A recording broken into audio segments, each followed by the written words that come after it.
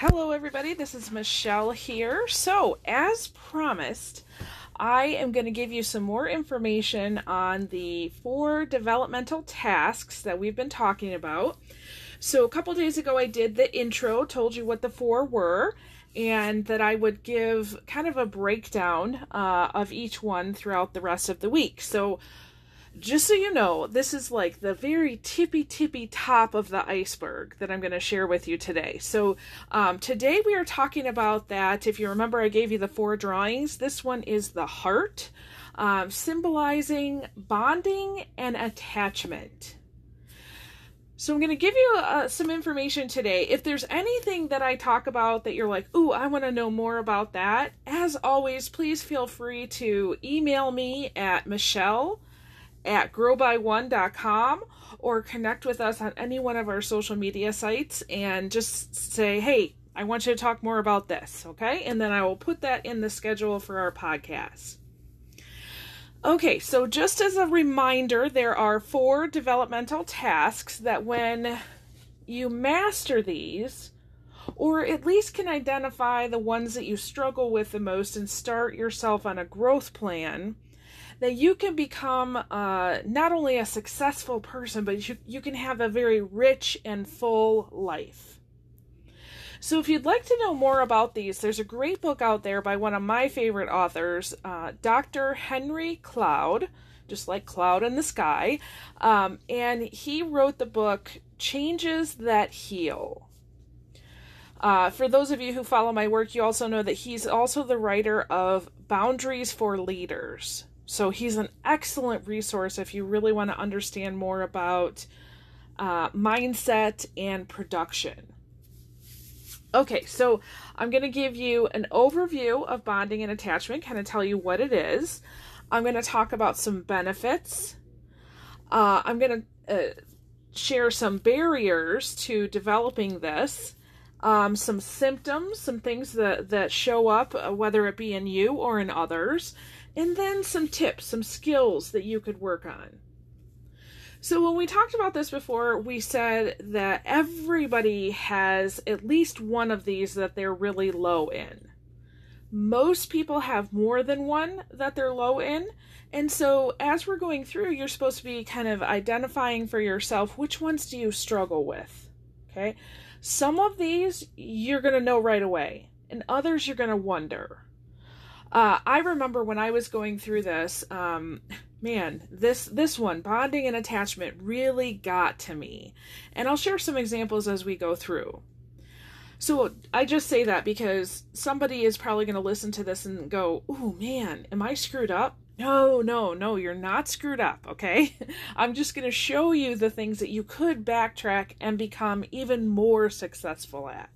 Okay, so what is bonding and attachment? Well, it's the idea of having a positive emotional attachment with another person. Okay, it's a deeper level of understanding and awareness inside a relationship. So if you think about it, it's your ability to talk about your dreams, your fears, your feelings without having fear of being rejected. Okay, so for example, when I was a child, my parents did the very best they could with what they knew and what they had. Okay, so I'm not putting them down in any way. However, they had the belief that children were not supposed to be seen or heard. That if you had a feeling, first of all, you're not supposed to have feelings, and if it somehow slipped out, then you would be punished for letting your feelings out. Okay? So when that kind of thing happens to you when you're a child and you don't know any better, you're forming your idea of yourself, others, and the world, right? So you are unconsciously kind of accepting this idea that feelings are not good to share. And so when that happens, you can take that belief with you all the way through your adulthood. Now, having feelings and sharing feelings and talking in this more intimate level is actually a basic human need. Okay, so if you're denying this need, it's going to show up somewhere else. And if you don't have this kind of a positive connection with another person, what you get is considered sickness of the soul. Okay, and it can also show up in bodily form as well. Basically, without these positive attachments, we cannot become our true self. Okay? And I know this to be true because in my life, up until probably about 15 years ago when I started really delving deep into personal development for myself, that I realized, ooh, there's something quite just missing here. And so over time, I've had to find what I term my safe people. Who are my safe people? And what am I going to talk to them about, right? And really practice becoming more vulnerable with other people. Now, notice I didn't say become vulnerable with all people. Okay, this is really important. I know when we get to the tips, I'll share this too, but it's really important that if you are a person that you know this is an area that you struggle in, don't tell yourself every person is a safe person. Find 1 or 2 people to practice this with. Okay? Now, when we are in need, others can't help us if we don't admit it. Okay? So what happens is if you have this belief of, don't ask for help because I'm going to get hurt or injured or somebody's going to yell at me because I asked for help, well, then you're not going to do it, right? And then you kind of become an isolated little island. And you may be very successful in certain things. You can only go so far if you can't ask for help. Does that make sense? All right, so let me share some benefits of really kind of working on this area. So first of all, bonding and attachment is the basis for all morality. So many people think that, the law of the land is what keeps people from doing things that are against the rules, right? When in reality, if you think about it, love helps you stay away from those areas more than the rules do. See, when you love someone, you want to do right by them. Okay? When you love somebody, truly love somebody, and have that deeper relationship and positive attachment with them, you're not going to lie, steal, cheat, or murder. That just makes sense, right? Yeah, but if you don't have those deeper relationships with other people, the only thing keeping you from hurting another person is the rule of law. Okay? So I'm just going to posit this, that if we all had good, strong attachments with others, we wouldn't need so many laws. Okay? Also, when you have these relationships, your ability to handle stress is, it's greater. You have more resiliency in your life. You can handle the problems that life throws at you because you've got people around you who are helping you. And when you have positive relationships, your accomplishments mean something.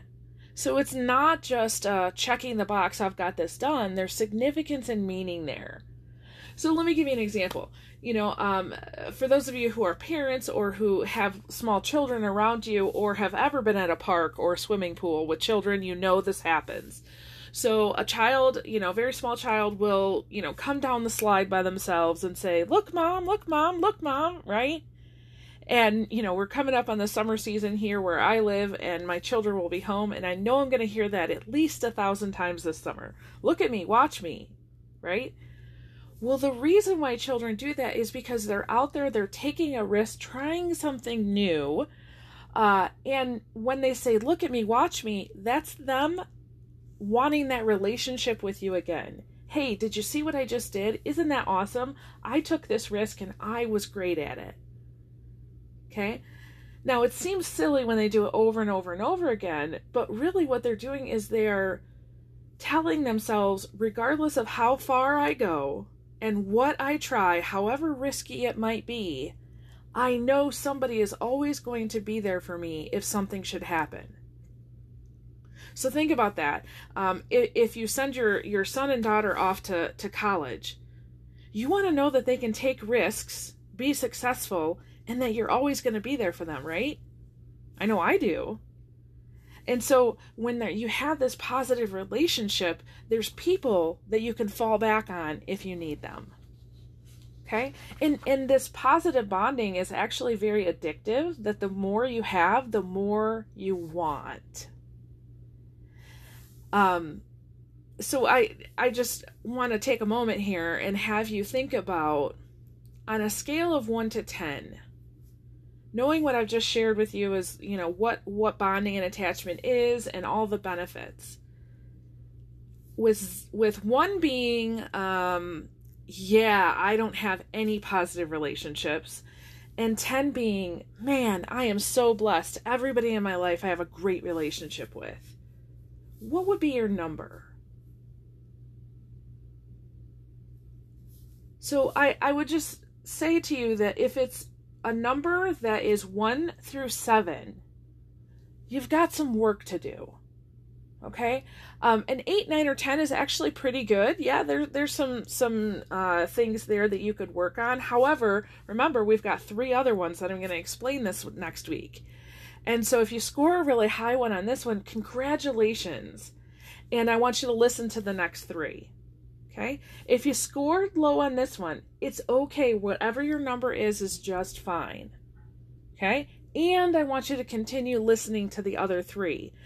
Because one of 2 things is going to happen. Either you're going to find that you're low in that area too, but they are connected, so you'll see why. Or you'll find that you scored really high in that one, and it's going to boost you up. Okay? All right, so let me talk to you about some barriers to creating this positive bonding and attachment. So the first one is just a past injury. So when you're thinking about those first caregivers in your life, whoever that might be, parents, grandparents, aunts and uncles, people in your community, remember, they give us that impression of how the world is supposed to work.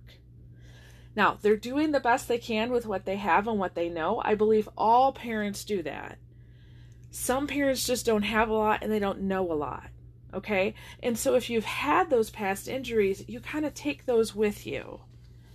Abuse and neglect can really foster issues of abandonment in any relationship. Criticism. So if somebody says something to you, gives you feedback, you think they're criticizing you. Hatred, even resentment just for existing, right? Those are pretty harsh and tough terms. But they really create these limiting beliefs about yourself. Okay? They tell you you're less than, or when you try to take a risk, there's nobody there that really helps support you in your risk in your early childhood. So when you try to do that, go back to school, start a new job, even start a new diet, the first thing that comes to you is this thought of fear of all the reasons why you couldn't. Okay? And then it also gives you a distorted view of other people and how relationships are supposed to work.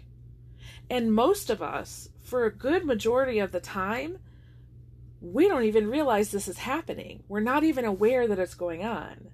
So you might look at something in your relationship, let's say with your spouse, and go, oh, we just had a fight. I know there's something there, but yet you don't know why. You don't know how that just happened, right? And then you not only have the fight, but maybe afterwards you have that fear of abandonment or criticism or even hate or resentment. And that's been a pattern throughout your life, but you don't know why, okay? We also develop defense mechanisms. So in order to keep us safe, we have developed this belief over time. And there's actually 4 of them that are pretty typical. So the first one is just denial. If somebody comes to you and says, hey man, this thing here is wrong, you just outright deny it, right? Or devaluation. So if you make one mistake, you look at yourself and you call yourself a failure, right? Or you don't see the value in yourself, okay? Because you didn't have people in your early childhood who were speaking life and blessing into your heart. And so you don't think that that's a possibility for you. And so even when you do something really, really cool and amazing, you don't see the value of yourself. And hey guys, if you're, you're starting to go, "Ooh, Michelle, I don't know if I can take much more." You kind of are stabbing me in the heart. I'm right there with you. Honestly, this is a road that I've been traveling for many years. Because of my early experiences, yeah, I'm right there. And I've been challenged. I'll be honest with you. Last week when I was in Paraguay with John Maxwell, John and several other people really challenged me to start valuing myself much more than I do. I'm all about serving and helping other people. However, sometimes I got to take care of myself too. Okay? So a couple other defense mechanisms. One is just projection, right? So that's where you look at somebody when they say or do something and you kind of put your perspective on that, when in reality that's how you think about that thing. That's not how they think. Okay? And then the last one is just reaction. Like, you react most of the time in anger or in some negative circumstance or behavior because you're just primed for that. Okay? Now, can you see how these things would develop in a person who was not cared for when they were young? See, it's really important to understand this, not only for yourself, but remember, we're trying to understand other people that we live with, work with, and serve with as well. That when you see people who are denying, devaluing, projecting, and reacting, I want you to start asking yourself, which one of these 4 tasks did they not get the help in early childhood? Because that's going to key you into how could you help. Now, we're not talking about fixing them at all. We're talking about helping. Okay? Because when you see that there is a need, humans, when they see that there's a need, typically we want to help fill that need, right? But when you just see that somebody's being a jerk, you typically want to push their buttons back, right? So do this as your self-assessment, and also, how does this fit in with the people that you're around as well? Okay, so let me share some symptoms. Depression, isolation, addiction, emptiness, sadness, panic, rage, living in a fantasy. Okay? Do you know these people? Okay, I want you to recognize these for what they are. That they're calls for help. That's their small inner child saying, I never got this when I was a kid. I'm feeling lonely right now. I don't understand that I'm lonely, but I am. Or I don't understand why I'm so empty or sad, but I am. Because their heart is longing to be connected to another person, and they don't know how.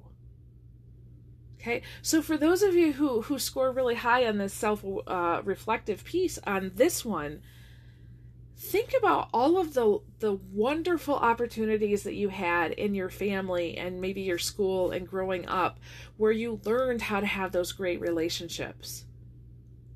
And think about what your life might be like without that. Okay? See, we've got a ton of hurting people walking around in this world who don't even realize they're hurting. Some do, but some don't. Or they don't understand why they're hurting. They just know that they are, and they're reacting out of that hurt. When in reality, it's one of these 4 tasks, or more than one, that they could use a little help with. Okay? All right, and then let me give you some tips. Some skills that you can work on. So the first one is just realizing that you have a need in this area, right? Just realizing, hey man, I didn't get what I needed. All right, this is going to be an area I need to work on. Another one is to go towards others, no matter how difficult. So I don't know about you, but I've learned over time I can avoid conflict at all costs, right? I'm not a fighter. I am more of a flight person and a freeze person. But over time I've had to walk towards others, even in conflict, knowing that ultimately what I want is that positive relationship and connection. Okay? And be vulnerable, right? This really opens up your heart to another person. And that's why I say find your safe people, because you want to practice this with somebody you know is going to love you, encourage you, support you. You do not want to practice this with, if you have a person who is a very challenging person in your life, this is not something to practice with them, okay? And let me just throw that out there. If you don't have a person that can love, encourage, and support you, and you want to practice being vulnerable and sharing a little part of yourself, I would more than be happy to do that with you. We'll just figure out when can you jump on my schedule. We'll have a phone call. But please don't say, I don't have anybody, so I'm not going to do it. Okay? Another thing is to challenge distorted thinking. So this is really about perception. So in any and every situation you go through, you have a certain perception of what is happening. So for example, my husband and I last night, we took the kids. It was a lovely night here where we live. We walked down the street to our corner store. We got the kids each a snack. We were coming home, and our 12-year-old began to kind of walk a really long way ahead of us. Now we could see her the whole time, right? And so my husband, who is a little more safety conscious, I guess, was having a problem because he said, if anything happens to her, I can't help her. And I looked at it and I said, well, what's going to happen to her? I don't see that anything's we're on a country road, we've only had one or two people drive by and you can see her the whole time. And so we had this conversation, and it was all, in the different places that we grew up, we had different experiences. We have different perceptions of what's going on. And I eventually had to just say, hey, listen, you see this way, I see it this way, and I bet that there's probably other ways that we could see this situation. So rather than us getting upset over, I'm right, you're right, somebody's wrong. No, let's just look at it as this is a perception, and I'm choosing to look at it this way. Okay, so anytime you are having an issue with somebody, especially in a relationship, ask yourself, is this a distorted thinking thing? Like, how many other ways could a person think about this? And then after you go through your options, you can always choose how you want to think. Okay? And start to recognize your defensive patterns. Okay, so do you deny? Do you devalue? Do you project? Do you react? Just recognize. I'm not saying change anything. All you're trying to do is understand yourself a little bit more. Recognize your own patterns. Try some stress relief activities. So for me, I love to go on a walk by myself. Sometimes I pray or meditate. Sometimes I'll do yoga. Whatever is relieving stress. Now, there's a couple different ways to look at this. Sometimes people get really stressed out because they're just around people, right? And so in order to, especially if you're an introvert like I am, you need something that's a little more individual and low key. However, that can also put you in a place of more isolation. So one thing that I usually do is I'll ask myself, okay, what do I really need right now? And whatever answer comes to me in that moment, then I'll act on that. So for example, this morning I had done a string of phone calls and I said, what do I need right now? And I was like, honestly, I need a nap. So I took a nap. And I remember 2 days ago, I was in this place of stress and I said, what do I need right now? And the answer that came to me was, I need a connection. And so I began to look at and I actually have made a list out for myself, because sometimes when you're in this moment, you forget that there's people out there that are your people. Okay. So I started, texting everybody and kind of asking, hey, you got a few minutes to talk? And finally somebody was like, yeah, let's talk. And honestly, it only took about 5-10 minutes in our conversation, and I felt so much better. And I was able to go and do whatever else I was working on. Okay, so stress relief doesn't necessarily mean sitting in front of the TV all by yourself, although it can. But just know, am I isolating myself or am I actually getting the connection that I need? Okay? See other people's struggles. Don't dismiss them. Don't just say that person is being a difficult person.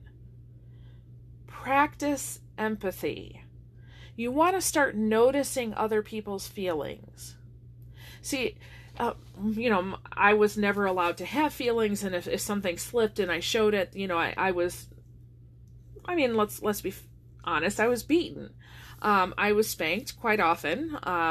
And so when my children were growing up, I was very attuned, I wanted something different for them.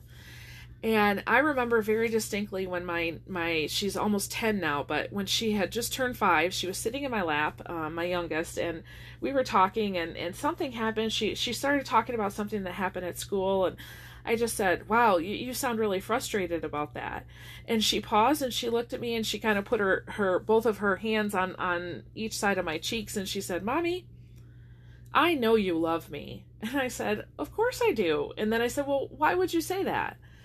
And she said, Mommy, you always know how I feel. And I said, well, how do you know I know how you feel? And she says, because you tell me. And I gotta tell you, in that moment, honestly, as I'm telling the story, the hair on my arms is standing up. In that moment, I realized in this one area, I had not only surpassed my own parents, but I had far exceeded the goal I set for myself as being their mom. Because in order to say, hey, I noticed this in you, this is the feeling that I see, you have to know what those feelings are. And when you come from early experiences where you don't have this bonding and attachment, you don't typically know what those feelings are. You don't know what they feel like, you don't know how to label them, and you don't know how to see them in another person. So if this is an area you struggle with, you're trying to identify what your feelings are as well as the other person's. And if this is that task that you're like, yes, I am a master at this one, awesome. Your job is to notice other people's feelings and show empathy. Your job is not to go around the world and judge people because they are not as good as you. Okay? They didn't get what you got. And so try to give a little bit of what you got earlier in life to them now. Okay? And the last thing is really just say yes to life. If you get an invitation to be with other people, even when you don't feel like it, say yes. And when you're there, try to be real, genuine, and authentic. Now listen, you don't want to be the Debbie Downer of the party, right? Bringing all your drama, but just be real with somebody, okay? And that might mean going out to coffee and, hey, if somebody asks you, especially if they're your safe person, and they say, hey, how are you doing? Be honest. That's an invitation to have a connection. Okay? And if you know somebody's having a hard time and they're trying to kind of give you that brush off, just spend a couple minutes and say, no. Tell me how are you? Really? Okay? I hope this has been helpful today. I know it has been a ton of information for you. I just hope it's given some of you some things to think about, not only for yourself, but for other people.